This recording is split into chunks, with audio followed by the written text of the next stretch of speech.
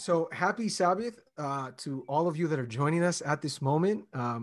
We hope that this afternoon you guys are all doing great wherever you may be at. We're still in quarantine, unfortunately, but here we are. And again, we want to welcome everybody.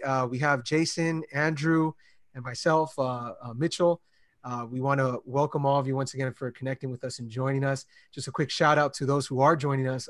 We got Elias on already. He's the first one, always faithful. So we're happy to have him on. Great. They're always right on time. Yeah, absolutely. I mean, I think he's on before we are actually live. We have Chris Lopez. We have Lou Celis. I think you may know her, Andrew.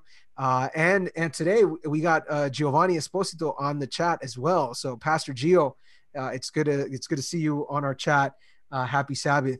Just to begin, I'm gonna just say it right now. I'm wearing my Hawaiian shirt, guys. It is getting warm out there. I wish we could be at church, but we can't. We got to do this. I want to know how you guys are doing. I'm doing great, but how are you guys doing? I'm doing good. I mean, where I'm at currently right now, the thermometer says 103 outside. So it's rather warm outside. And I am wearing jeans because you know how there's people like that put like the business up top and like comfy at the bottom. No, I actually have jeans on. Very nice. I was melting, but now I feel comfy, but yeah, I'm doing good, and all that could count. I'm well, and God's been taking care of me. That's good. That's good. How about you, Andrew? How are you doing? Doing all right. If I'm be honest, I was wearing a long sleeve before this. I came home. I changed tops, man. It's too hot, dude. I don't know if you guys can see the sweat on me, man. Shiny forehead. And I have to confess, man, I'm business up top, but I'll stop there, man. I got some shorts on the bottom. Hey, you know what? Let's just keep it there. But I will tell you guys this: it is warming up, and thankfully, because I think we're getting to a point where we're seeing some positive news about this virus. I mean, people are still dying. We're still praying for it, but I'm hoping that the heat is going to do some type of miracle with this. That the Lord's going to work through the heat, and this virus is slowly going to start being pushed away. That's what I'm hoping for. I would really hope so, man. Yeah, absolutely. Hey, before we start, I wanted to say something. Hey, what is it, Master Chief, man? I was picking on Master Chief last time. I wanna officially apologize if you're there. I thought it was my brother, so I was going a little bit hard. I was going a little bit pointed at Master Chief. So, hopefully he joins us this time. Hopefully. But again, another shout out to Desiree, who also is telling us happy Sabbath on the chat. So it's good to see all of you joining us, and we want to jump straight into this conversation. By the way, I think we have an interesting conversation today. A conversation, and to be honest with you, and this is total honesty right here, I have no idea. We have no idea how this conversation is going to go. Yeah. Okay. Like, humanly speaking, we have no idea. We do hope and pray that the Holy Spirit is going to guide this conversation, because I think it's a very important one. But aside from us kind of getting together earlier in the week, and we try to choose what topic is going to go along with something that we've talked about before in continuation, and so on. We've decided that this is just one of those topics where we're going to talk very little about beforehand, so that we come here with different ideas, different angles. So I really don't know how this conversation is going to go. Also, this is just as a quick announcement for all those who have been joining us Sabbath after Sabbath. We have an idea on what to officially call these conversations, and no, it's not jam. Okay. I know some of you have been on that, and you guys like the JAM, which, if you don't know, stands for Jason, Andrew, and Mitch. So these are conversations with jam, but our title, at least the title that we officially want to call this, is Keep Calm and Advent On. Again, that's Keep Calm and Advent On. If you like this title, let us know on the chat. Okay, we want to know and make sure that this is something that you guys approve of as well. Keep Calm and Advent On, podcast, video chat, Zoom conversation, whatever it is, with jam. That's the idea. Keep calm and Advent on with jam. If you guys think that works, let us know, because that's the route we're going at this moment.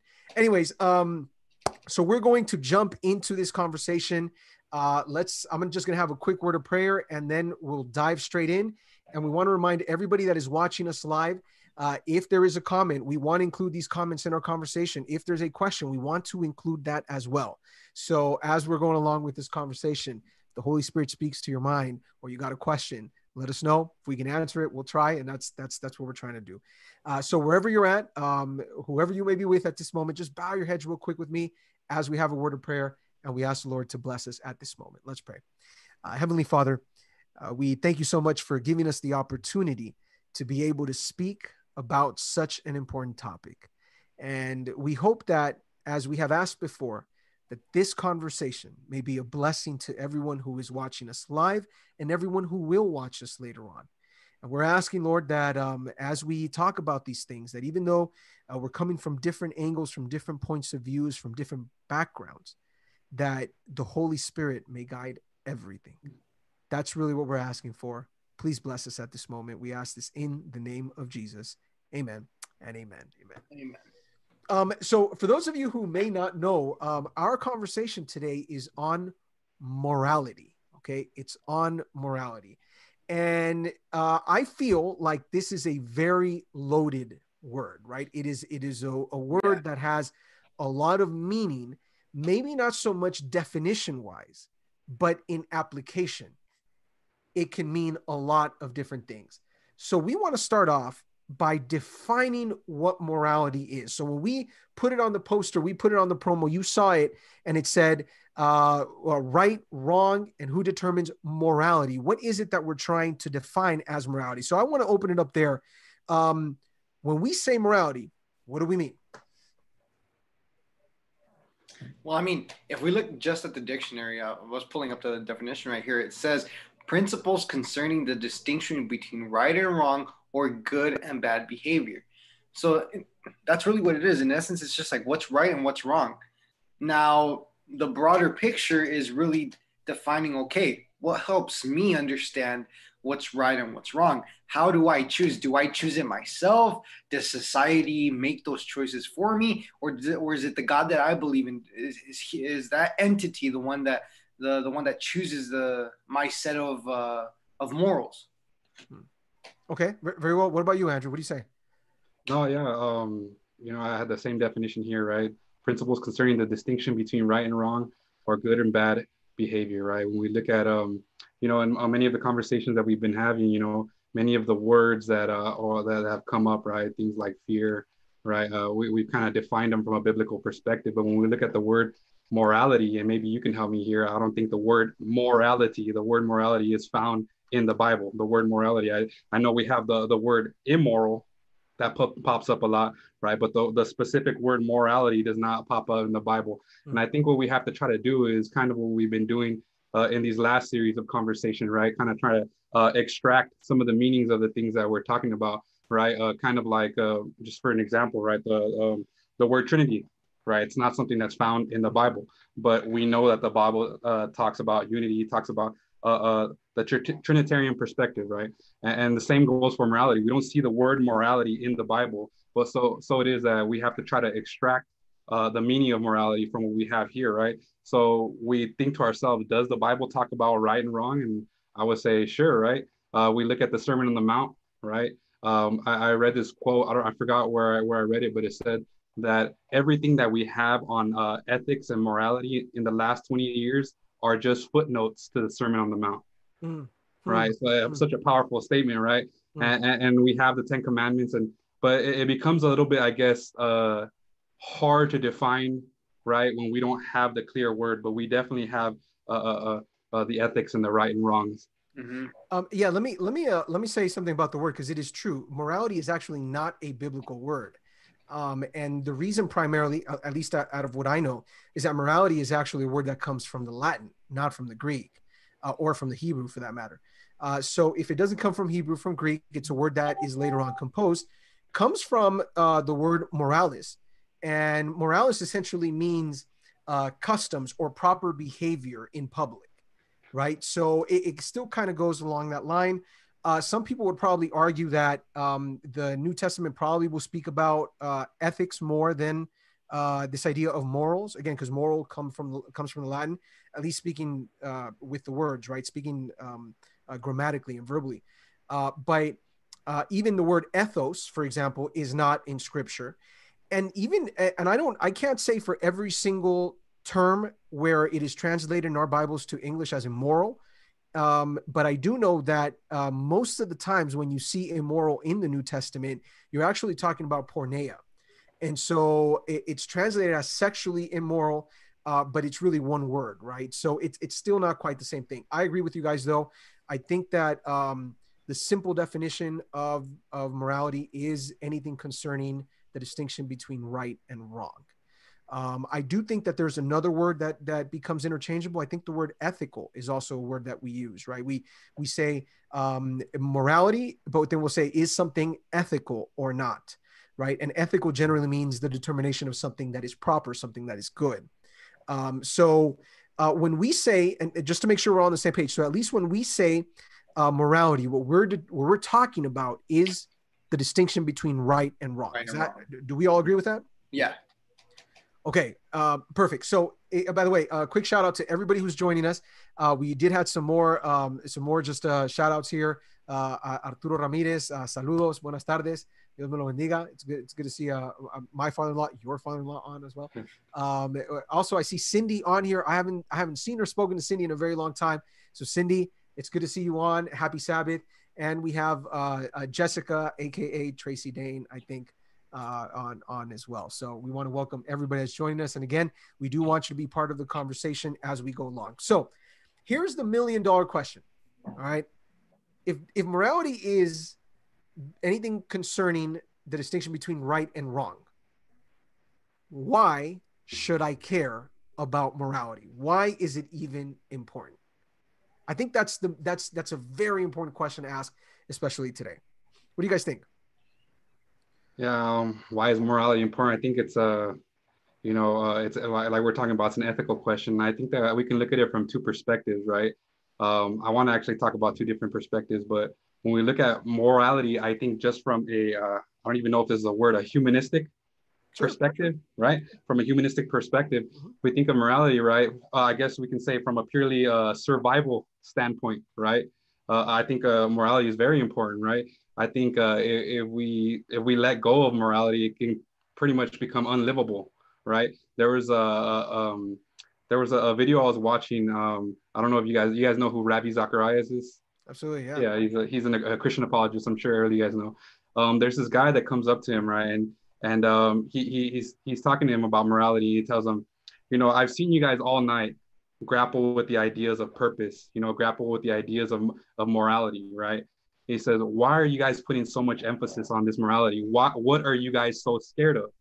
Right? What are you guys so scared of? Right? He says, I don't see any people raping and pillaging and doing all these things, right? I think we're all right. Why do you guys grapple with this idea of morality, right? Why is it so important to you?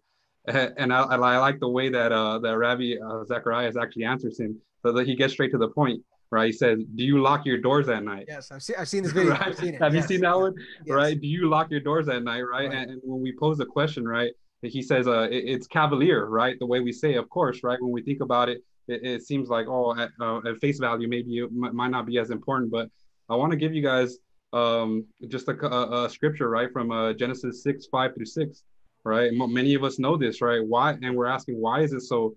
Morality is something that's so important, right? In Genesis 6:5-6, right? It says, the Lord saw how great the wickedness of human race had become on earth, and that every inclination of the thoughts of human heart was only evil all the time. The Lord regretted that he had made human beings on the earth, and his heart was deeply troubled, right? In verses 11-13, it says, now the earth was corrupt in God's sight and was full of violence. God saw how corrupt the earth had become, for all the people on the earth had corrupted their ways. So God said to Noah, I am going to put an end to all the people, for the earth is filled with violence because of them. I am surely going to destroy both them and the earth. Of course, we all know this story, the story of Noah, right? And then God was deeply sorrowed and grief, right?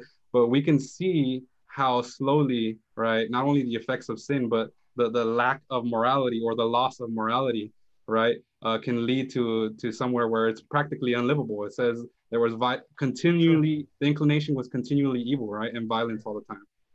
Sure, absolutely. I wanted to say something about the video that you mentioned, the clip of Ravi. It's the weirdest thing when people say we're doing all right. And just as a simple example, currently right now, as we're dealing with the coronavirus, we got the stay-at-home orders in the state of California, and I read an article that Sheriff Department, Orange County, is concerned because there has been a 25% increase in domestic violence calls. Mm. Yo, hold on. Wait a minute. We're staying home so that we can save lives. And that's causing additional violence. Anybody that goes and says we're doing all right is talking a bunch of nonsense, in my opinion. Like, you can't go in and say we're doing all right. Violence is still around. We haven't gotten rid of violence. We don't have world peace. We still have dictators on this earth. Like, we still have discrimination and racism and sexism and abuse left and right. You cannot say we're doing all right. And this is why I think, in part, the question of right or wrong is so important, because it's still valid. It still makes sense. No, yeah, I was actually reading a similar article saying about that, but this was in Mexico, and it wasn't just domestic violence calls. It was deaths, women deaths due to domestic violence. And just like you said, like, instead of saving lives, like, there's other lives. There's right now, like, they're just reporting the lives that are being lost, unfortunately, to COVID, but they're not talking about all the kids that are getting abused at home. No one's talking about the women that are getting abused or killed at home. No one's bringing that up, even though that's an issue. And it does come down to morality, like, your morality, like, what are your beliefs? What do you believe is right, and what do you believe is your belief is wrong? You know, and it really comes down to that. It like, back to the original question, why is this important?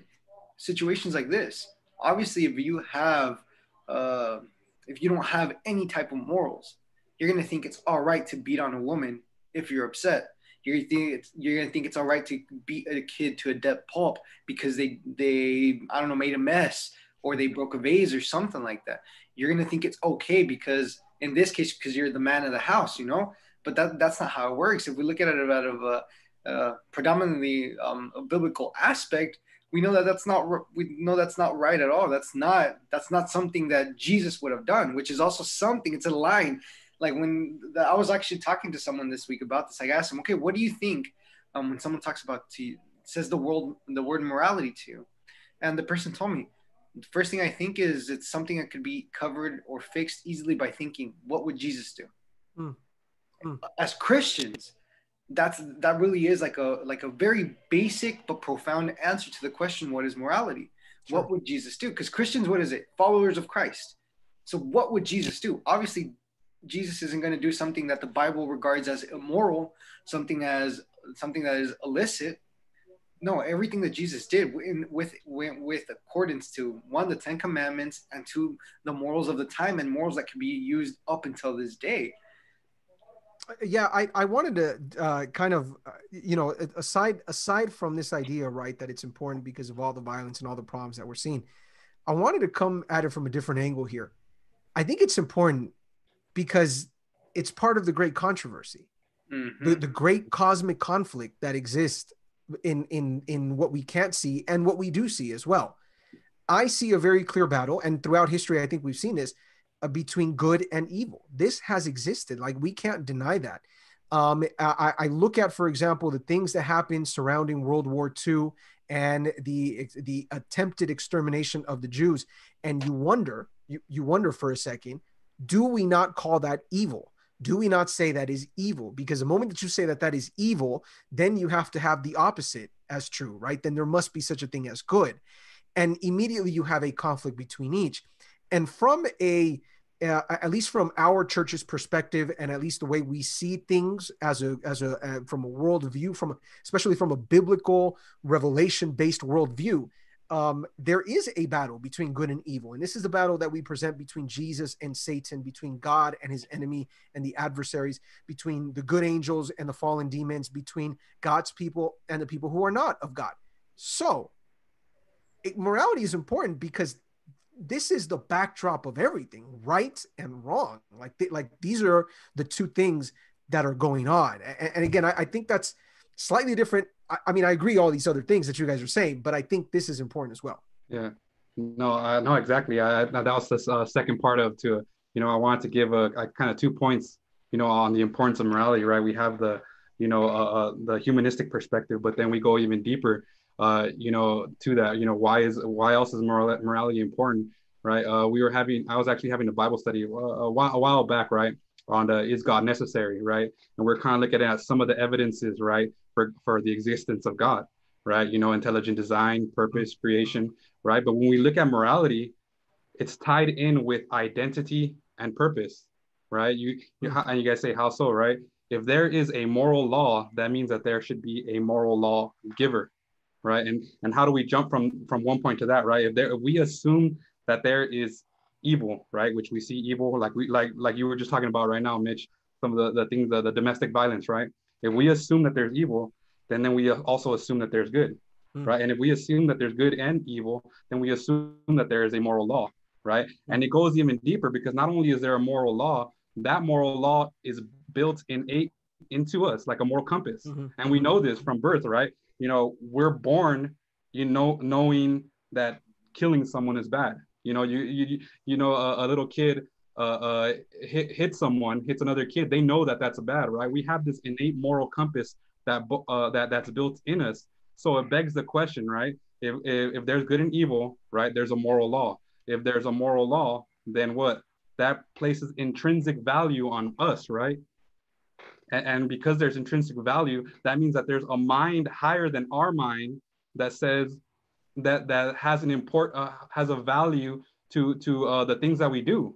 Obviously, right? If we have this moral compass that tells us, hey, this is wrong, hey, this is good, there must be a mind prior to the human mind that creates that moral law. Sure. I like how Andrew brought up the whole moral compass as a kid.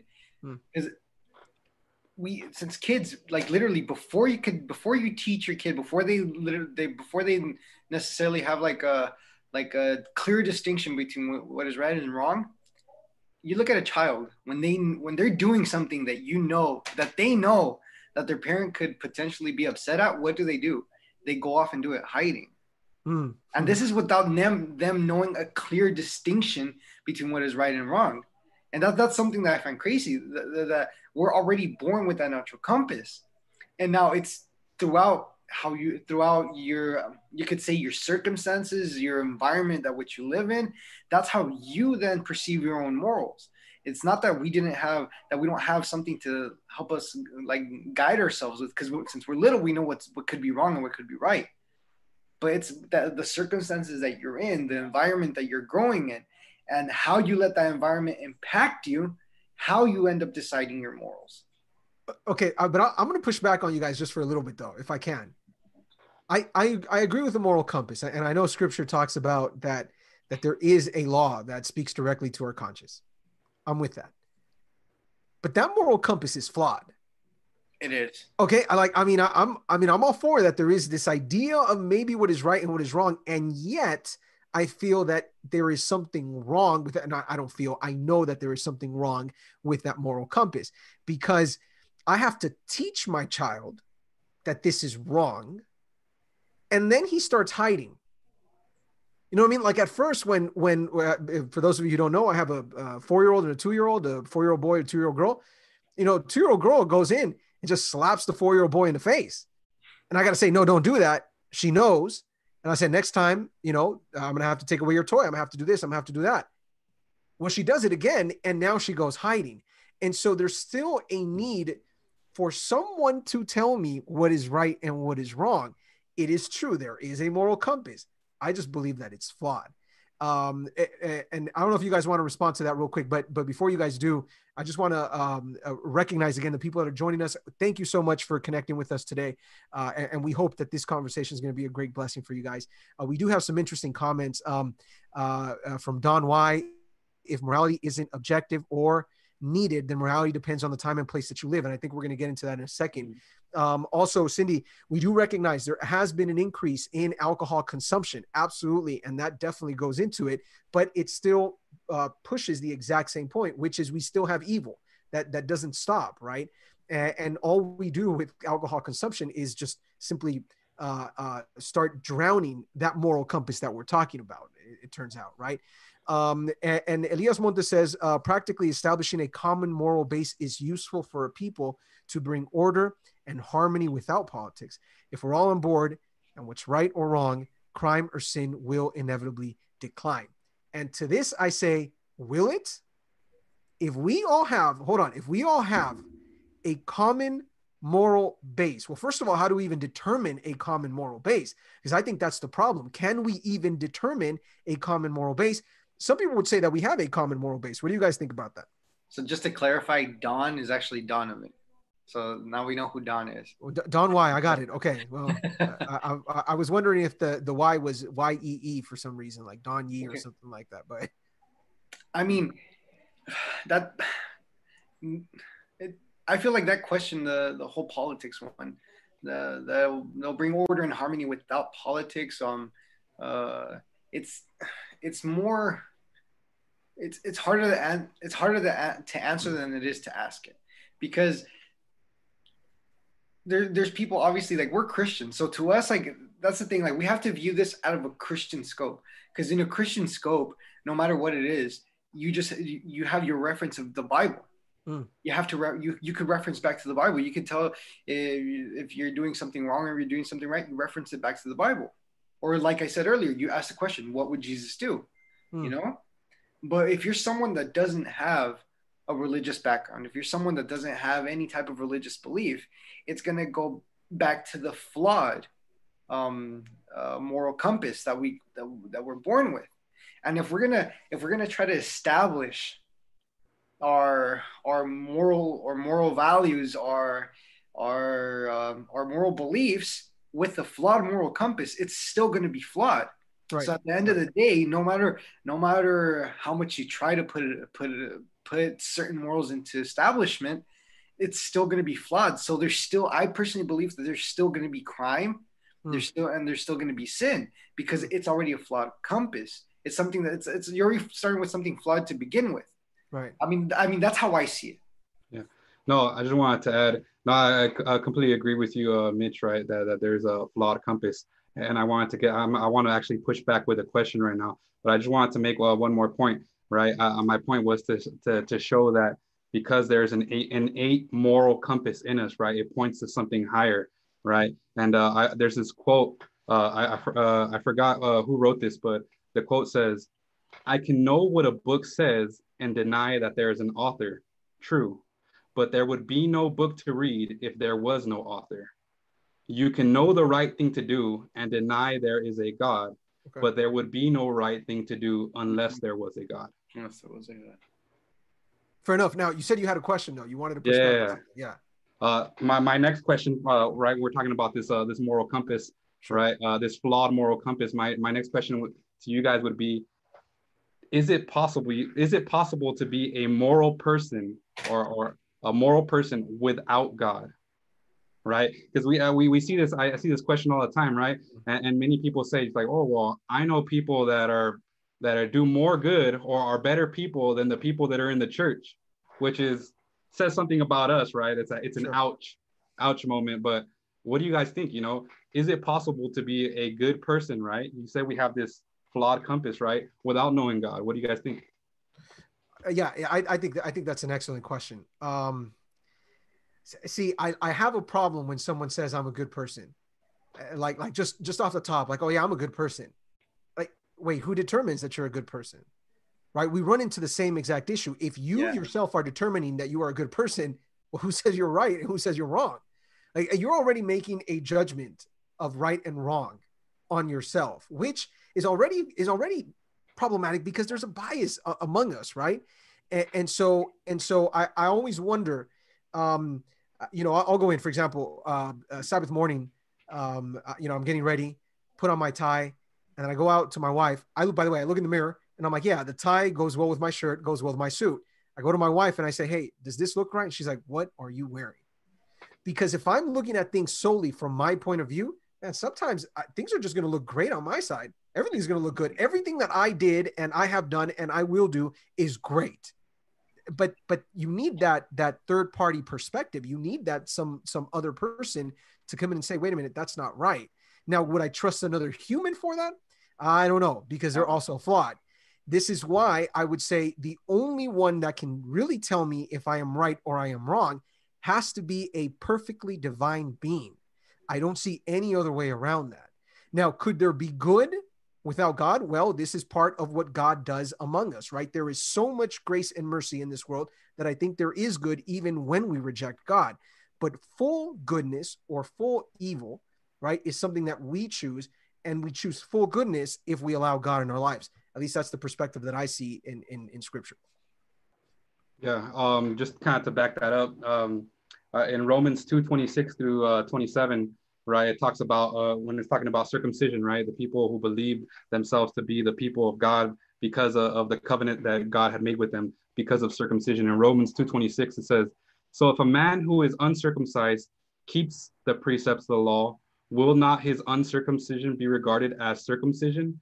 Then he who is physically uncircumcised but keeps the law will condemn you who have the written code and the circumcision but breaks the law, right? So we make this, let's put this into layman's terms. This is telling me that someone who is going to church, who is, I guess, quote unquote, the part of the people of God, right?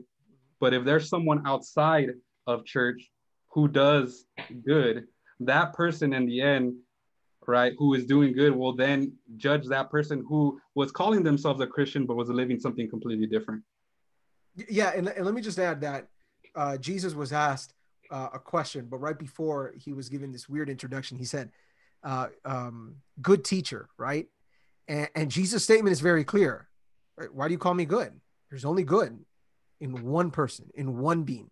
Only one is good, and that is God. And see, that's the question. Are there things that are good in me? Sure, there are. Am I good? No. Yeah. No, I can't say that. And we have a example of exactly what you're saying, right? People like Cornelius, right, in the Bible, who Peter went to Peter, right, to look for Peter, and it says your gifts have come up as a memorial offering to the Lord, right? Someone who was in essence not a believer, right? Someone who was not a Jew of Jewish descent, right? So it is like you said, I think it's possible for there to be good without a God. Well, I wouldn't say no. It's possible to be good. We just do not credit that good to God, right? Does that make sense? Fair enough. Can you be completely good without God though? Can you No, be the Bible, fully good the without Bible God? says Okay. the Bible says no one is good, not even one. No one has understanding, right? Actually, no one seeks God. Just put that same exact line in the comments. Now there's none good, not one, and that's so true because even the person could be as good as we could see. We could see them, and they're just doing everything good. Like, oh, sorry about that. They're just doing everything good. They're like they help in the church. They feed the poor. They do all of this, but we don't know what they do behind closed doors. And that goes back to morality, because a lot of the things that, a lot of the moral things, a lot of our moral beliefs, like they're defined by what we do behind closed doors. Because outside, I could show off to everybody that I'm a perfect Christian, but what I do inside my home, how I worship God inside my home, do I even worship God inside my home? Like what I do when nobody else sees me, I think that's really what ends up defining you as a moral or an immoral person. Because anybody could put up a facade in front of anybody outside of your home, but it's the people that live in your home or that really truly know you, that really know, is this guy like just putting up a facade? Is this guy somebody that really like tries to stick to the biblical morals, or is this guy, he have even any morals at all? Yeah, I think this is a good segue when we do good things and yet our heart is not in a good place, to kind of push to this question of why sometimes it is so hard to determine right from wrong, right? Why is it so hard for us to practice good morality? And I think when you start looking at things, number one, it's very nebulous out there. Like it's really confusing out there to figure out, well, should I do this or should I not do this? Right. Because there are like a million voices competing to tell you what is right and what is wrong. And obviously this conversation eventually leads to asking the question, right? What do we do with scripture? But I want to see what you guys think about that as to why it is so hard sometimes to be moral or to have good morality or positive morality. I think that it's hard mainly because of how like the society or whatever it is where we are, where it is that we're going. Like, there was and I think I mentioned this to you guys. I was listening to a podcast, and they were talking about The specific doctor, he's a doctor out of Southern Adventist University, no, Andrews Adventist University. And he was saying that they were trying to judge some of those generals and whatnot that participated in the Nazi regime. Now, if we were trying to judge the Nazis with their Nazi morals, with their beliefs that Germany had at the time, there's nothing we could point them at. There's nothing that we could point to them as wrong. We can't point a single finger at them because that's what their beliefs were. That's what their morals were at the time. So to them, they were correct. But then at the time with the Western viewpoint of things, everything was horrendous. Right. And even from a Christian viewpoint, what they were doing was horrendous. It was mass genocide, you know. But it's hard because sometimes our surroundings are not the adequate ones to make us have like grow in correct morals. They don't allow us to build a good moral character in the biblical sense. Because let's say you put a child in a good home, Christian parents, and then you put a child in a home where there's drugs, where there's all these kinds of illicit things. Who's going to have the better morals? But even still, you could raise them like that, and you think, oh, the kid that was in the Christian home is going to have the better morals. But then when they grow up, they're the kid we would consider as the child that's wilding out, while the kid that was growing up would be the slums. All of a sudden, he's the pastor. He's the kid that's helping us. Jason, let me it's difficult. Yeah, let me interrupt real quick because I think this comes with a comment that we have in from Ivan coming in, which is I think morals are something that have been with us since we were little. I'm assuming that and he says in his second comment, it's a way of growing up with rules. So is morals just simply based on how we're raised?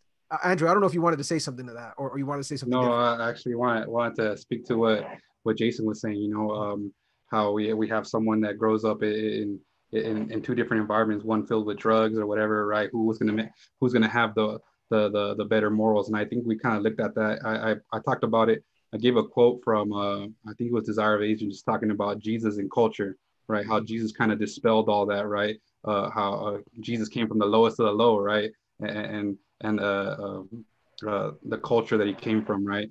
And he lived a perfect life. But I wanted to kind of just draw off that, you know, I want to give a shout out to Black Sheep Productions. If Gio is still in there. I remember Gio saying this one time that I thought made a lot of sense. When we think of the angels had a perfect environment, and a third of the angels still fell. Right. Right. Right. So. Right. Go ahead. Yeah. Go ahead. Yeah. No. Look, because I think it's an excellent point, right? I mean, this is the question about nature, about being raised up a certain way.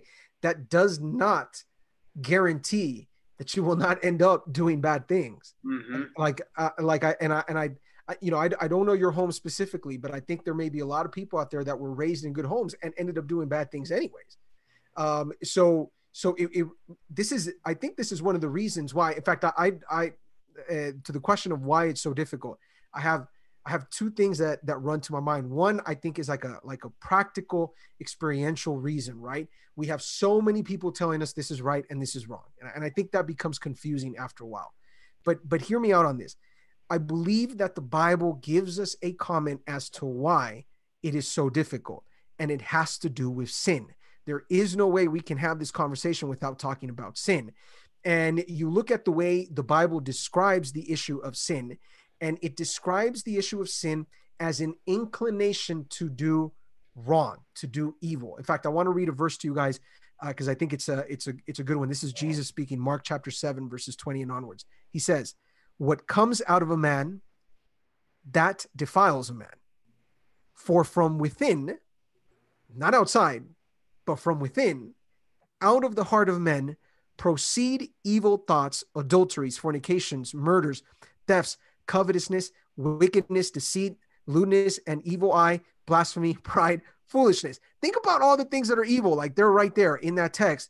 And then he says, all these evil things come from within and defile a man. You know what Jesus is telling us?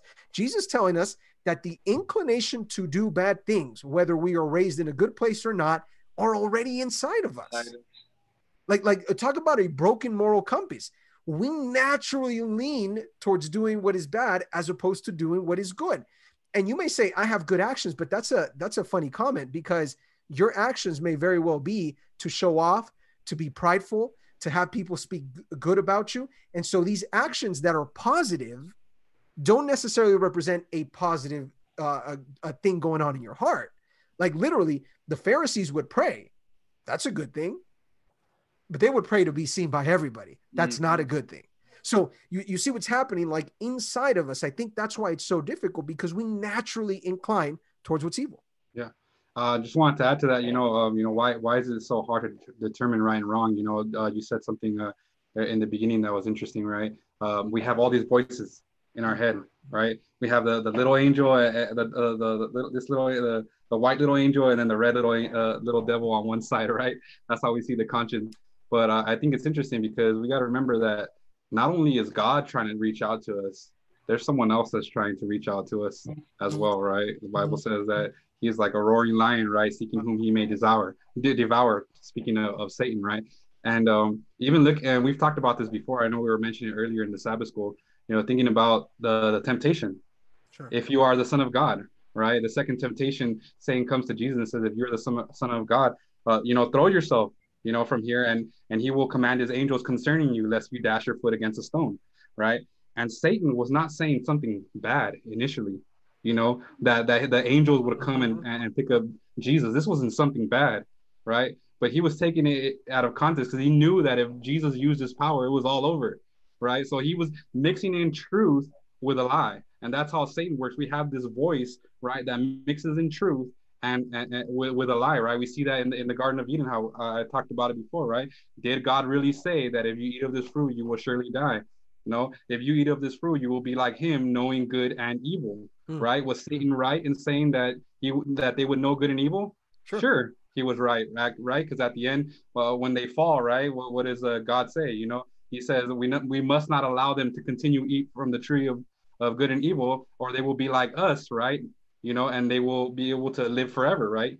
So it's not that we just have one voice. We have many voices that are coming, that are mixing in truth with a lie. And we say, well, why is it so hard to determine right and wrong? It's because, like you said, there's a great controversy behind the scenes, right? And I want to just say that with that question of you will know good and evil, I've always asked myself, well, does that mean that Eve did not know what evil was? Because God had told him, don't do this. Like God had told him, this is wrong. Don't eat from the tree. This is wrong.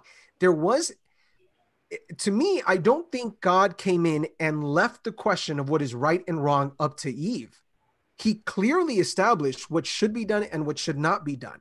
Mm-hmm. The question was for this idea of, well, you will know good and evil. It now becomes an experiential thing, right? It now becomes part of your experience. And as we know now, right, it became part of who Eve was.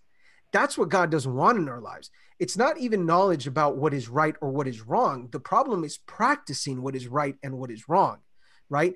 And we may very well know, look, I mean, I know that if I eat a bunch of French fries, that's not going to do good in my cholesterol levels. And yet I like eating a bunch of French fries.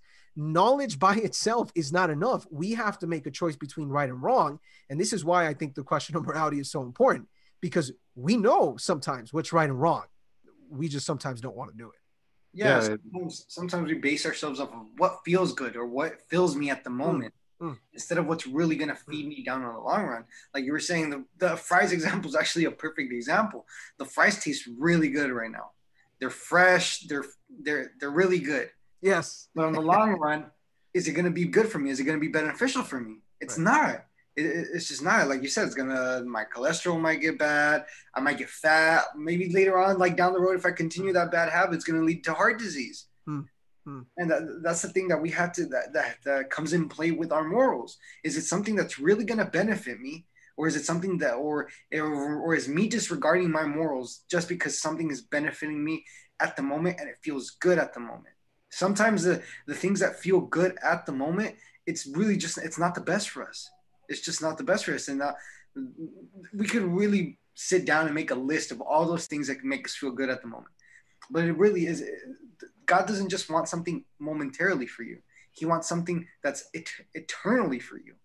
you know?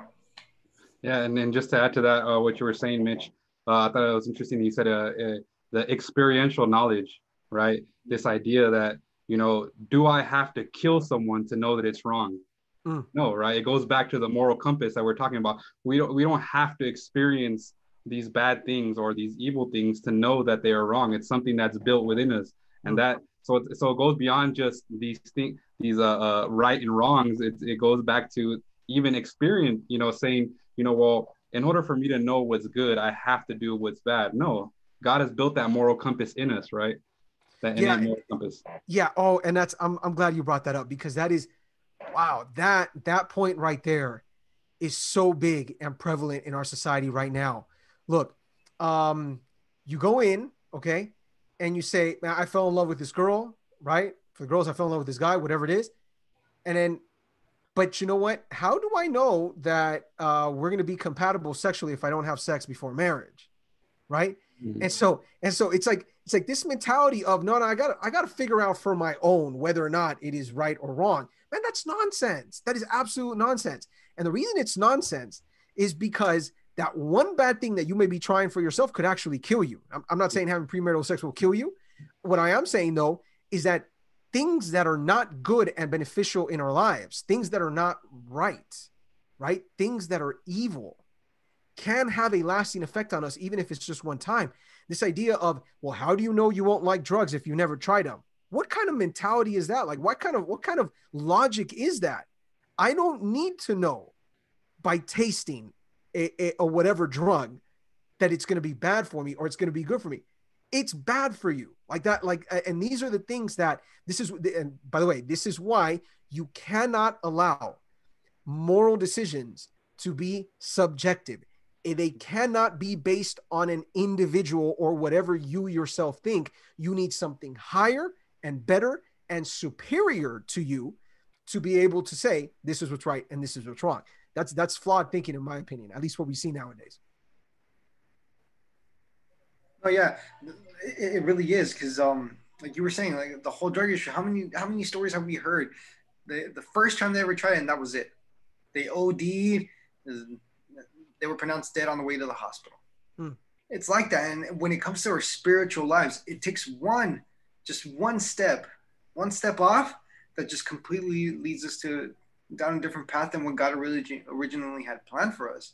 Now, something that I would like to clarify too is that when we talk about morality, I feel like there's a lot of Christians that just look at morality from a sexual aspect, and that's not it. Yes, it implies that. It implies anything that's sexual, but it also implies on how we act around each other when it comes to killing people, when it comes to stealing, when it comes to maybe doing a white lie. All of that goes into play into the word of morality. I just wanted to. Yeah, absolutely. And just for the record, I use that as an example. I'm not trying to say that's the only issue, right? But I'm glad you brought that up, because the truth is that immoral issues or moral issues, for that matter, right? Morality, it bleeds through every single, like literally every single aspect of our lives, right? This is not something that you can say, oh, it's only about what I eat or what I consume, or it's only about sex. No, it's a lot more than that. Now, and just to clarify, none of us here, neither Jason nor Andrew, are claiming to be fully, completely, morally upright people, right? We are flawed, just like all of you as well, right? The person that I recognize that is completely, fully, morally upright is Jesus Christ and Him alone. Outside of that, we've all sinned, the Bible says. Every single one of us has sinned and fallen short of the glory of God. That's Romans. So we all deal with this issue, right? The concern obviously is, how do we end up determining that? Now, before we go into the question of how we determine, I just want to recognize again, everybody that's watching us, thank you so much for connecting. We do have some very interesting comments. I think from a secular point of view, says Elias, an argument can be made that the moral compass can be established through evolution, the innate intention to progress humanity, whatever promotes life. And I know he writes in there, devil's advocate. I know he's playing the other side of this, but I think that's a very good point, because someone could say, hey, wait a minute, as we progress as a society, we will determine. Yeah, and I think that begs the next question that I want to ask. Who should determine right from wrong, right? I think that's the segue, right? Who should determine right from wrong? And I wanted to kind of segue into this, right? There was a quote that I wanted to read for you guys. No, there was a scripture that I wanted to read for you guys.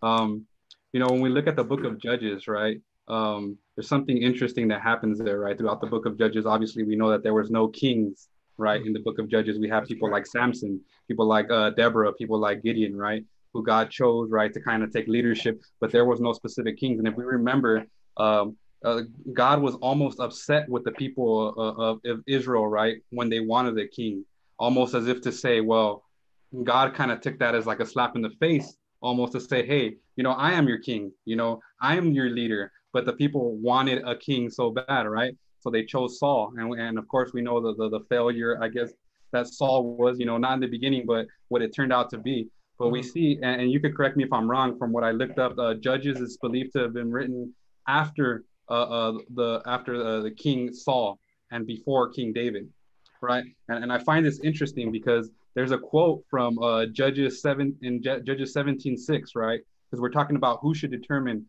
right, right from wrong. In Judges 17:6, right, when there was no king, it says, in those days there was no king in Israel. Everyone did what was right in his own eyes. Oh, man.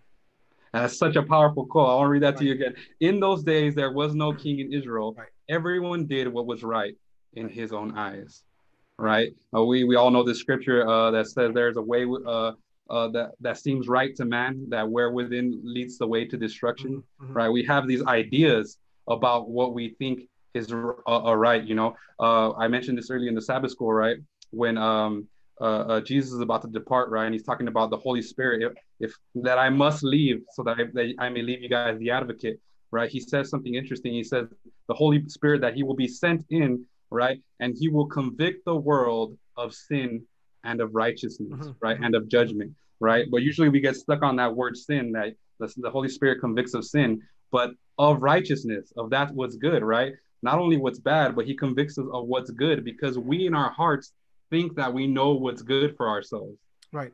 Right. We ourselves have this idea, aside from God, if there is no God, we all have different ideas of what we think is good, right? If you talk to all three of us, right, we might have different ideas about what do you guys think about murder, about killing, right? And you talk to every different person, like, oh, well, I think you can kill, if it's revenge. Well, I think you can kill, I don't think you can kill ever. Well, and you have all these different opinions, right? And you start to see how without a moral lawgiver or a standard above us, all of a sudden we start to see different opinions and we start to see a subjective morality. And not just that, but if we put politics into play now it ends up being the leaders that we have. They're the ones that are going to choose our moral values. We as Christians know killing is not okay, whatever it is. That's not my call. That's God's call. But yet we have politicians, we have lawmakers here that say the death penalty is okay. Right. Just to put it out there, I'm against that. That's not my choice. That's God. That's up to God. All right. But if we go down that line, then and we have flawed people making our morals, we go back to that trend again. Our morals are going to be flawed. So in my opinion, the only person that can choose your morals, that can make a moral foundation for you, is a person that did nothing wrong, a person that's always been right, that has no blame, that has no sin. And as a Christian, we know that the only person that could do that is God. So I mean, just to like really quickly answer that, who could choose my morals? I say it's God. I'm pretty sure you guys agree on that. My morals are based on what God teaches me. Now, it is my option, and it is your option, those who are watching, to follow those morals. God doesn't force them on you. He just gives you a guideline. He gives you, look, this is what's wrong, this is what's right. And he even could sometimes give you a list of consequences that could happen for doing what's wrong.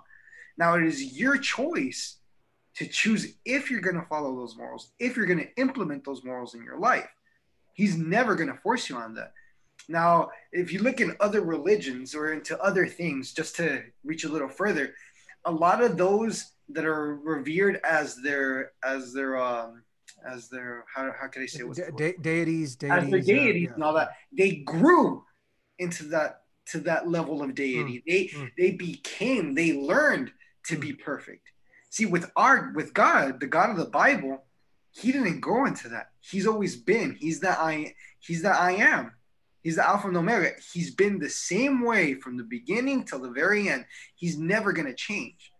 So that just reassures me that my God is never going to give me an incorrect moral. He's never going to give me an incorrect teaching, because he didn't learn to become like that. He didn't look to become like that. He already was that. So if anything, I'm the one that should be looking to become like him. Yeah. Go ahead, Andrew. Go ahead. Yeah. Oh, no. I just want to continue to pick at this idea of subjective morality, right? And I think it's something hard for us. I think we have to, we struggle with this idea of morality. I think sometimes we break it down so much that we have the answers to all these questions, but we have to understand, when it comes to morality, I think even though, most of us will probably, us three will agree that the higher standard would be God, right? I think there's something within us, right, that doesn't want to give up that control, right? Something in our hearts, that human part that says, I want to be the moral arbiter of my life, right? Andrew, give that a name. What is that thing that is inside of us that does not want to give up control? What is that? Pride. Yeah, no, I'm with you. It's pride. But even take a step before that, it's sin. This is literally what we believe in, right? I'm sorry to cut you off, but I just wanted to make sure. Give it a name. It is sin. That is what leads that. Yeah. Absolutely, right. We're living in a culture. It's all about I, right? What I believe, what I think, what I should want, right? This consumption, right, of I, right? And I want to continue to pick at this idea of subjective morality and see how that starts to play out, right? Because if we leave everything to subjectivity, right? Everybody has their own opinions, right? It sounds like a good idea, but it's my good versus your good, right? So ultimately, when we look at subjective morality, we can't say that someone else's subjective view is wrong.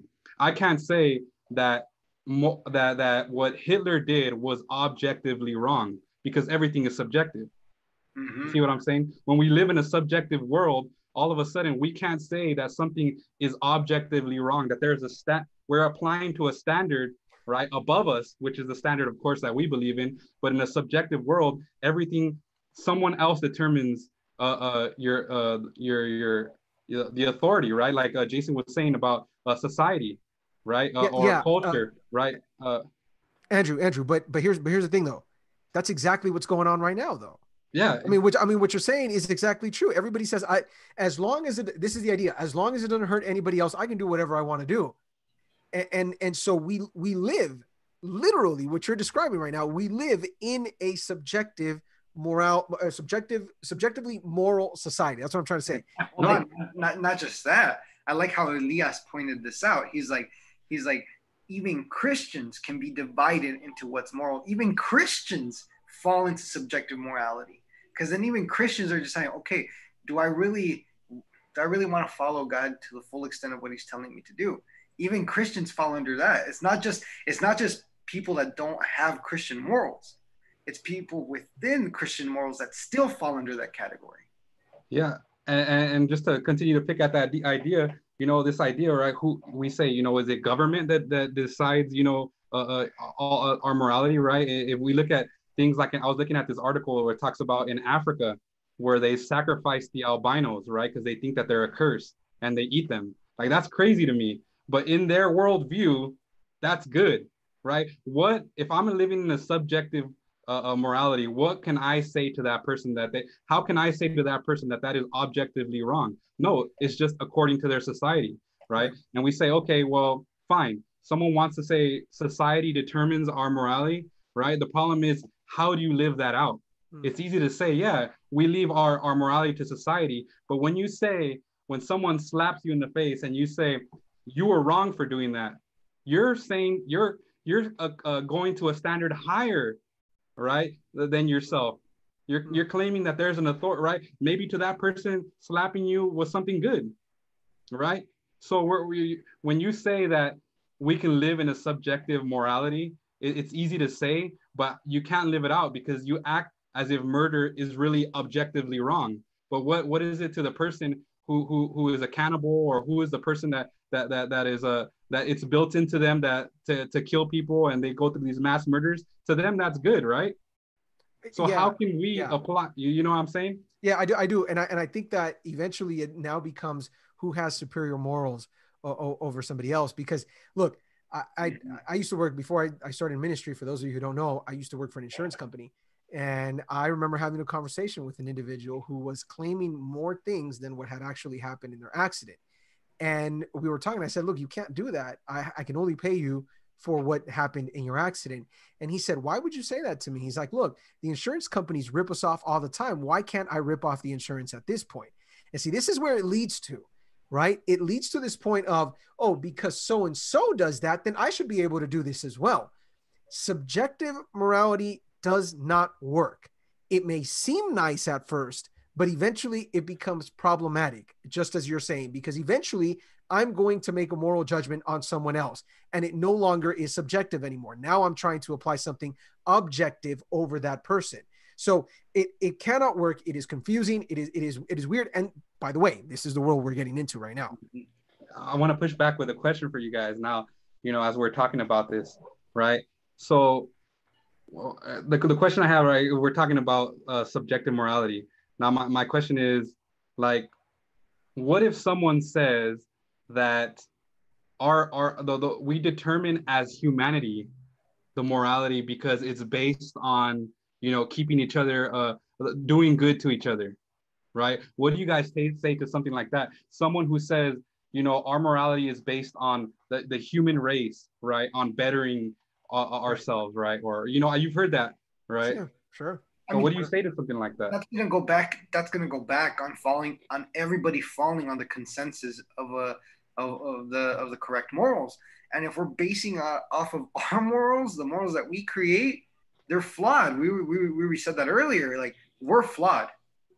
So how are we gonna really make morals that benefit everybody if, to begin with, I'm already flawed?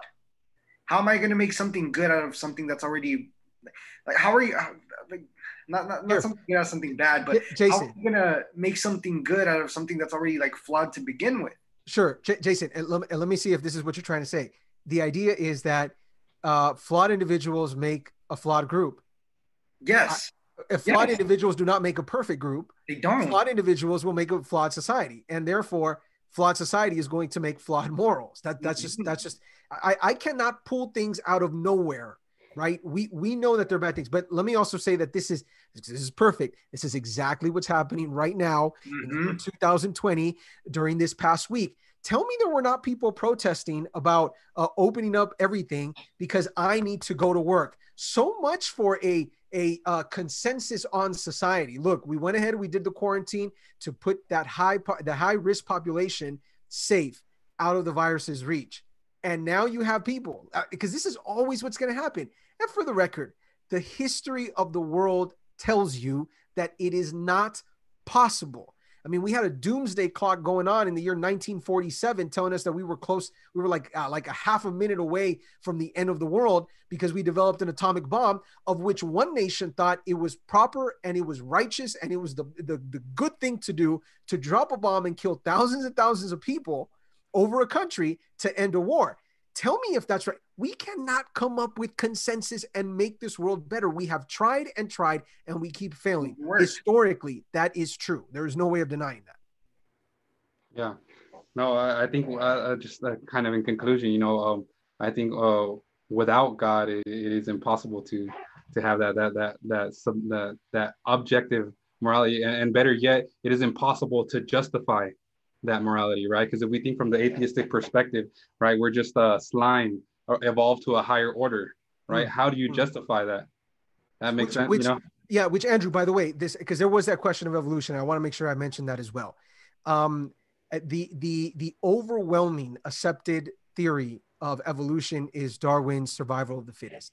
Yeah. And the problem with Darwin's survival of the fittest is that it basically says whoever is stronger survives and whoever is weaker does not survive. By the way, the Christian ethic and the Christian structure of morals says that both the strong and the weak are valuable in the eyes of God. when you think about it, this is how eugenics eventually starts developing. This is how, by the way, abortion also gets so much power and so much flight underneath this. Why? Because we start thinking, no, wait a minute, it's about me. It's about me surviving over someone else, and I'm going to do whatever I need to do to survive. By the way, just out of curiosity for everybody who's watching us, if all of a sudden there was only one roll of toilet paper and you needed the toilet paper, and you were at Costco and it was the last one, would you try to fight for it? Or would you try to say, hey, you know what? No, you take it. Chances are you're going to try to fight for it. If you need it, if you need to feed your children, if you need to feed yourself, if you need to survive, this is what is naturally wrong with us because we live in an imperfect world. We're going to go and do whatever we can over that individual. Just so happens that what God wants to do is create this society where that's not the case. Yeah, human nature is selfish. So wherever human nature is used to make whatever it is to be a law to help someone else, we're going to look at the benefit for us. It's going to be does it benefit me to help this individual? If I help him, what's he going to help me with back later on? What are you going to do for me lately, right? That's the exactly. What have you done for me lately, right? Yeah, exactly. Or even still, like right now, like okay, like you need a roll of toilet paper. Like, what are you going to hook me up with? You know, and I've seen that online. I've seen it on Twitter. I've seen it like, oh, if you guys give me this, I'll hook you up with the roll of toilet paper. Like, I'm not saying that's bad. You're kind of still helping. It's like it's still helping, but sometimes people do it with malicious intent, with just selfishness, with just them in mind. I'm sure if we go down all the laws that have been made, how many of those laws have been made by those lawmakers with just them and their friends in mind? I'm not going to point fingers. I'm not going to say names. But if we look at that, it's just with a certain area of society that's put in mind. It's not putting everybody in mind. So whatever the human does, the human is selfish. It's our tendency to be selfish. So when it comes down to morals, it's going to be something selfish. We're going to choose the moral that benefits me when we don't have God in our lives. Because when we have God in our lives, okay. God is love, and the only way to do everything correct is if the golden rule. What is it? Do unto one another as you would like done unto you. It's not until we really fully understand that, until we really have the character of Christ in us, which is love, and we show love to others and help others because we love them and because we love God, that we're not going to have a correct view of morality. We're not going to have the correct morals within our lives. Yeah, I wanted to ask you guys a question, but before I do, I just wanted to end on this whole part, right?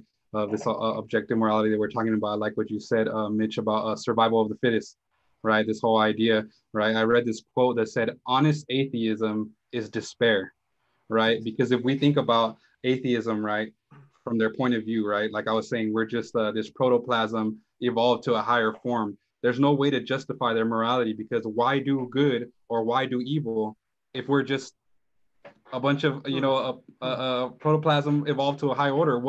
How do you justify morality from the atheistic point of view? It's just, like you said, right, survival of the fittest, right?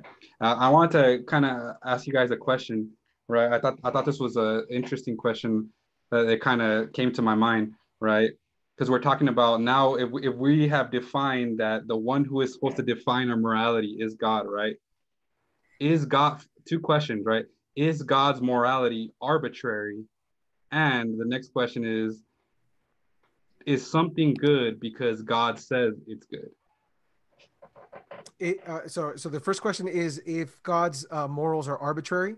Are God's morals arbitrary, and is something good only because God says it's good? Yeah. I think that's a very good question, by the way. I think perhaps right before we even try to answer that, I almost think we have to talk about Scripture for a second, right? Because that's what leads to the question that you're asking. And we as Christians believe that it is the Bible that tells us the word of God.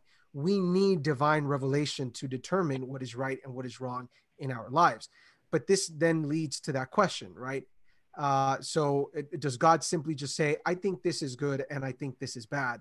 And there's no logical reason behind it. It's just something that he just randomly decides, which is the idea of arbitrary. And then is it good simply because God says it's good? So it depends on what type of God you believe in, right? If I'm going to take the God of Scripture, the Bible tells me very clear that God is both love and he is fully righteous, right? There is no ounce of evil in him. There is not a drop of anything wrong in him. And therefore, we are talking about a perfect being. If God was like me, I would have a problem with God telling me what is right and what is wrong. And I would say, God, you're simply saying that's good because you just want to say that's good. But if God is innately good, if he is love, if he is righteous, if he is justice, if he is mercy, if he is all the good things that we desire, that we strive for in society, then when God says this is good, it is because it is coming from a perfectly righteous and perfectly wise God. Like, I can't stress that enough. So the problem, I think, is whenever we try to attribute God's characteristics, my characteristics, right? The moment that I say, hey, God is like me, then yeah, for sure, right? You could say, well, maybe this is just arbitrary, but that's not the God that we find in Scripture. By the way, it is amazing that when you look at the cross, you see a manifestation of perfect love and perfect justice. There is no other way of doing that in any other matter, right? And that shows you how perfect God is. Therefore, if a perfect God is telling me this is right, it is because it is right, not because he says it is right, but because it is naturally right, because it's coming from perfection, not from anything else. I don't know if that answers the question. No, yeah, absolutely. I thought it was a good question, right? And I looked up the word arbitrary, which says based on random choice or personal whim, rather than any reason or system, or any reason or system, right? And you nailed it, right on the point, right? God is ultimately, love, right? So it's not for any reason, right? And this morality is something not like you said that he just says, but it's something that flows out of his character. He is all these things, right? So this morality is who he is. So it's not that he says these things, but that it flows from his character. No, not just that. Like, we're saying that, like you were saying, the definition, it's something out of self-whim. Now, a lot of people might say, like, oh, the 10 Commandments, like, oh, like the first ones that are for God, like, oh, that's just him because he's being selfish for it. No. Let's just look at today. Sabbath, the seventh day. What is it that we're supposed to do? What do the 10 Commandments say? Rest. Now, one day that you use rest from everything that you do to the week, and specifically for him. But let's just look at the rest part. There was a study done. I remember I read this in school for one of my psychology classes. It was done, and it was saying that the individuals or cultures that separate one day out of the week just to rest from everything else that they do have less hypertension, have less heart disease. And I forgot how the list went down. But it was already just beneficial to have one day. Right. Now, God on the Sabbath day, he didn't just make it for us to like worship him and all that and make it something just completely focused on him because he's being selfish. He made it okay. Look, I want to spend time with you. It's not just selfish, but while you spend time with me and you unfocus from everything else that you've been doing during the week that's been stressing you out, you spend time with me, you're going to de-stress. You're going to relax.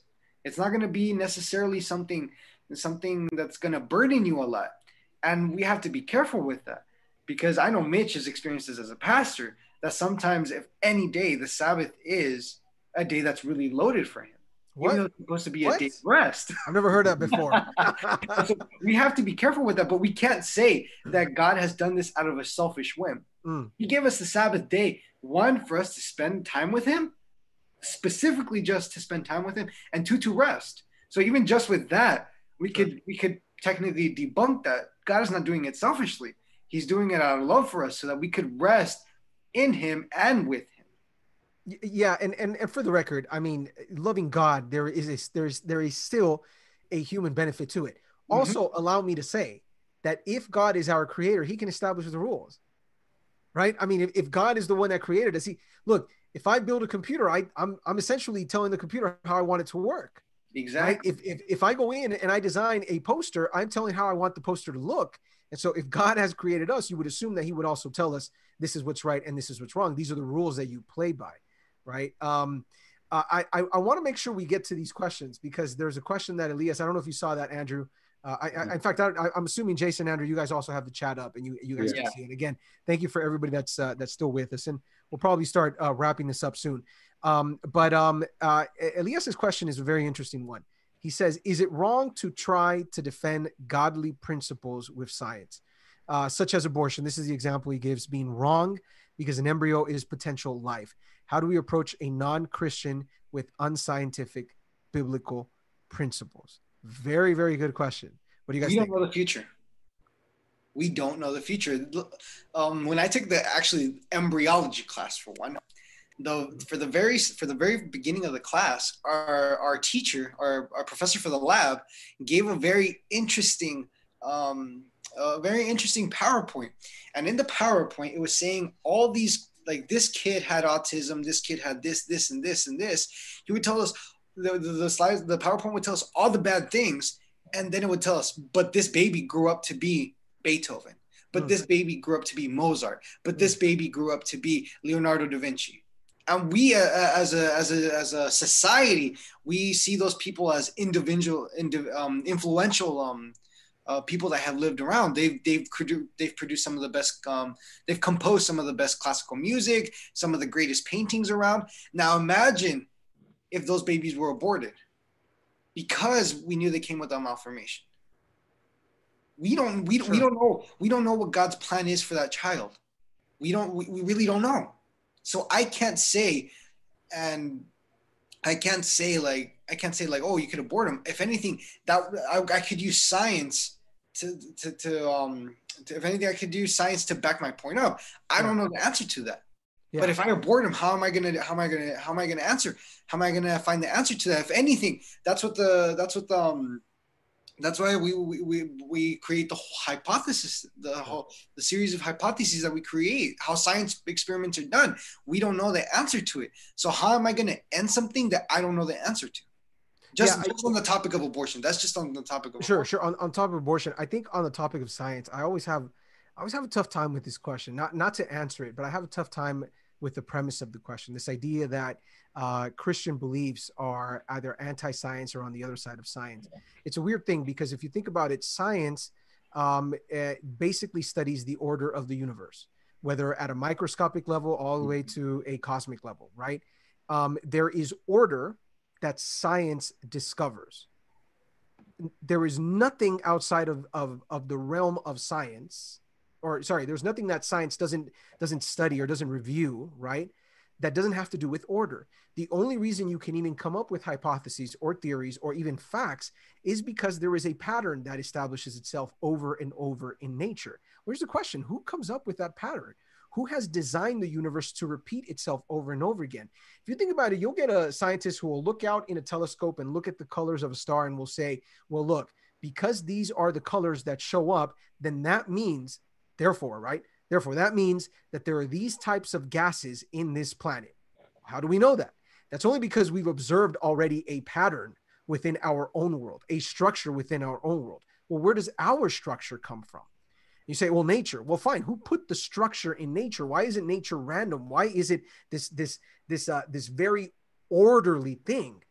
Well, the reason why it's orderly is because you believe, well, again, as Christians, right? We believe that there is a creator that has established a order or an order in this world. And when you determine that, then you got to start wondering, wait a minute. So if the creator has established this order, what else has this creator done? Look, the question of abortion is an interesting one, I think, because you say, well, can we go against abortion based on science only? You mean based on observation, on the fact that that child is 7, 8 months later, 9 months later is going to become a baby? That's fact. That's true. And then comes the moral question. Well, wait a minute. If this is going to become a human being that's going to grow up and become a Mozart, should we do this? Right? Like, I don't see how they're separated.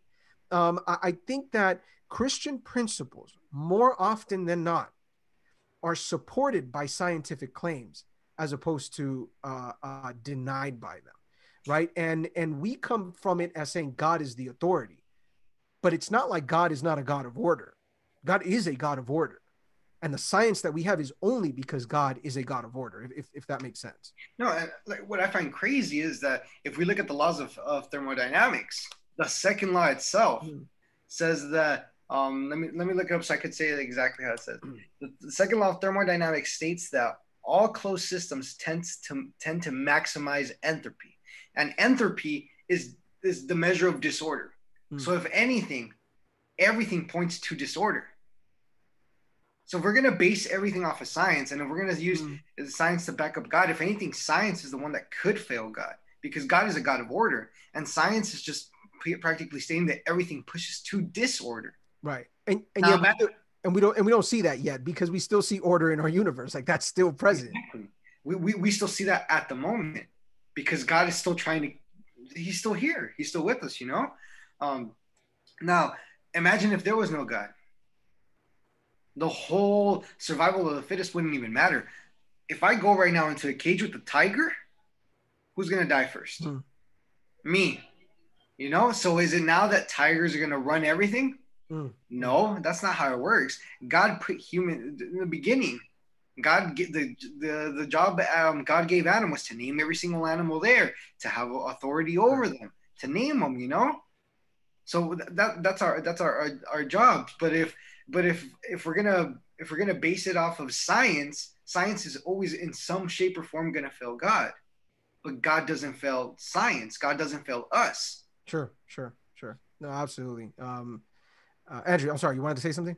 No, I was just gonna say, back to the question, right? Can we use, science to kind of support the principles of the Bible? I don't think there's anything wrong with that. I think, Jason was mentioning something. I think it was last week, right, where he was talking about the design of the body, right, and how that, I guess, pushed him to believe in God even more, right?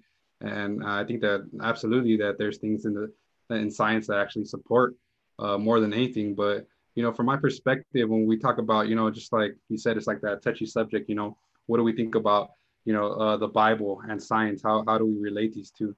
And one of the things that came to my mind is, we think of science and we think of the Bible. To me, so when someone says, oh, I can disprove the Bible, right, through science, right? To me, it doesn't make sense, because if we look at the Bible, there's no science in the Bible. The Bible is a narrative. It is a historical account. So to try to look at it from the lens of science, it doesn't, they're two separate things, right? And so to say that to disprove the Bible with science, I don't think it's possible, because there's no science in the Bible to disprove.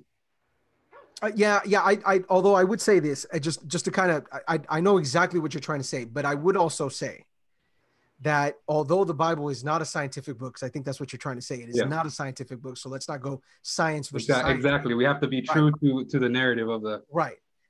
There are elements in Scripture that point to what we are proving in science, right? What we have discovered in science. So, although Scripture actually, like Andrew was saying, one of the points that I said was Jesus sweated blood. Yeah. And science, I don't know how long ago it was, but science completely gave that validation that you could literally sweat blood.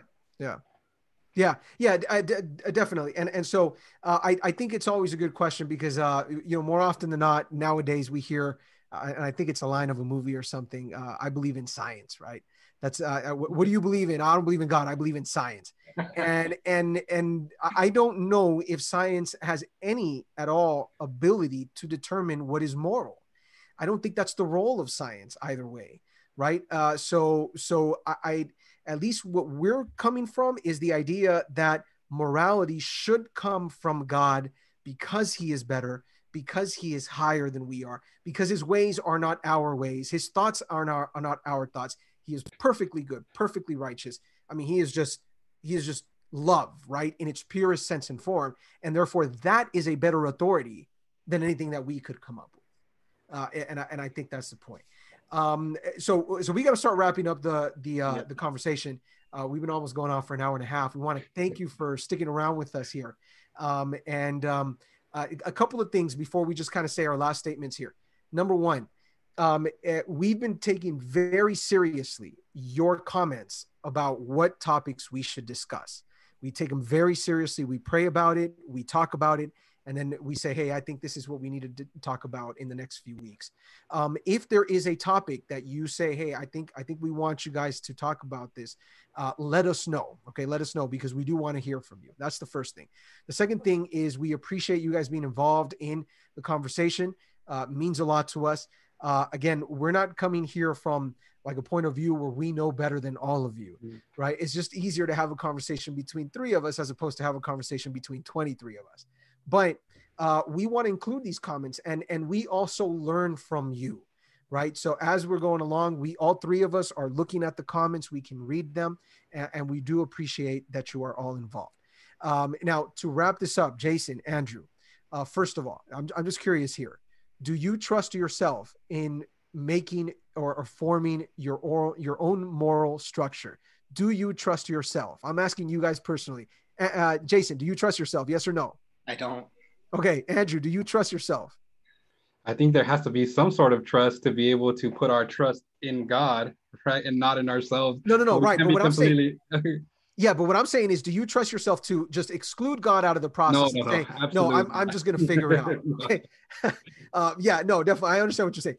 I'll add myself to that. I do not trust myself in forming my own way in between what is right and what is wrong.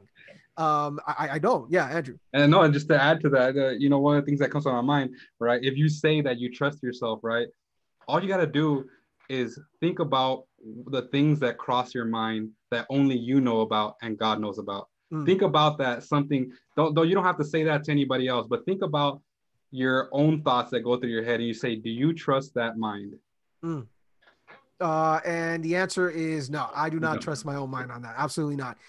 There was a study that showed, and this is just kind of to start wrapping things up. There was a study that showed that among Generation Z, okay, so hear me out here. These are what Generation Zoomers. Yeah, I don't know, but it would be what ages? That's past millennials, right? Yeah, that's past millennials. Millennials, I think, are all the way up to what, 90, 95, 90? No, I believe last time I looked at it, I think it was like 98. Okay, so 98. All right, so anybody born after 99 onwards. So we're talking about 21, 20, 19-year-olds, somewhere around there. Among Generation Z, 21% believe that an individual is his or own moral authority. Okay. Think about this, right? Generation Z, 24% strongly agrees that what is morally right and wrong changes over time based on society. So you see that there is a lot of subjectivity among our younger generations. So let's finish with this. And this is my final question for you guys. If we had to make one pitch, right? Just this is the last thing that we could tell someone on why we should allow God through scripture to determine our morals. What would you say? And if this was the last thing you could tell someone, why you should let God determine your morality, what would you say? I think I would say, I would ask him more like, okay, when has God ever hurt me? When has God done anything to do something wrong against me? I think that's what I would say, because God isn't going to do nothing of that. So why would I want to not trust in him? Okay, Jason, that's good. Andrew, what would you say? No, I think I would piggyback off that point, right? Back to everything we're talking about. If God is all love, right, and his interest is for us completely, right, who are his creation, who says that he wants all of us to be saved, right, as the scripture says.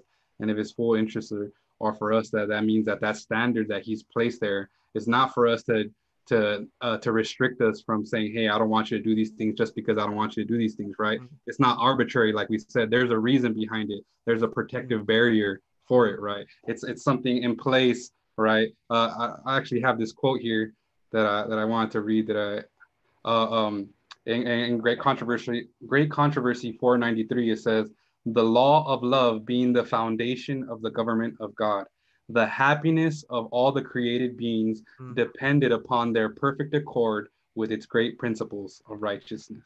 So the law of love is the foundation, right? If we think about that, versus the foundation that we put, which is just selfishness. If we look at subjectivity at its lowest foundational point, it's selfishness. It's what I want. But if we look at the foundation of God's morality, which is said right there in that quote. It says the law of love being the very foundation of his moral objectivity, then I would say give it 100% to God. Yeah, I think those are great answers, guys. I would point to Jesus. I would point to Jesus and say, man, Jesus is the greatest human being that has ever existed. And obviously as God himself, as the Son of God, Jesus has shown us that his way is superior. We have corrupted his way throughout time. There is no denying that. But what Jesus represented, loving God, loving your neighbor, doing what's right, rejecting what is wrong, always thinking of others before you think of yourself, those things sound like a great place to live in. And so the more that we follow what Jesus has established, I think the better our society will be. At least that would be my pitch. Very well. So again, we want to thank everybody that's joined us. We're gonna have a quick word of prayer. But before we pray, again, if you have something for us, like a conversation that you want us to have, a topic, let us know. If everything goes well, we will be on next week around the same time at 4 p.m. Should be on, ready to continue talking about scripture, about life, about what we're going through, about our experiences. More than anything, we're just trying to have a conversation to reach something even better. And that is, Bible says that the gospel calls us to the glory of Jesus Christ. And that's ultimately what we want to do. We want to all reach that glory eventually. And so Jason, Andrew, thank you once again. Andrew, you want to lead us in a final word of prayer? Yeah. Let's bow our heads. Dear Lord and Heavenly Father, Lord, we're just so thankful once again, Lord, that you bring us here to have another conversation, Lord, just amongst brothers. But with so many people watching, we just ask, Lord, that the Holy Spirit may work in, not only has it been working in us, but that it may work in all those that are hearing, right? That these words may not go in one ear, not the other, Lord, but it may be something foundational, Lord. And Lord, above all, we're just so thankful, Lord, that we look to you to establish our morality, because we know it's based on love, 100% love, Lord. And you're just looking out for our good and our happiness and our benefit, Lord. And we just want to ask that you would continue to help us in this struggle of morality, because it's not easy. It's something that we can talk about, right? But it's something that's harder to put in practice, Lord. And we've seen that unless we are constantly in connection and communion with you, Lord, that morality can quickly turn subjective, Lord. I just ask that you would be the one working in our hearts to change them. I ask this in your name, I pray. Amen. Amen. Amen. Once again, thank you everyone that's joined us. Thank you everyone that stuck around with us. We know this one was a little bit longer, but it was a blessing to have you. Jason, Andrew, thank you so much once again. To everybody, we're still in quarantine. Got to keep washing those hands. Got to keep wearing that mask. And just in case, if things are going crazy, 5 words for you: keep calm and Advent on. We'll see you guys next week. Have a great Sabbath.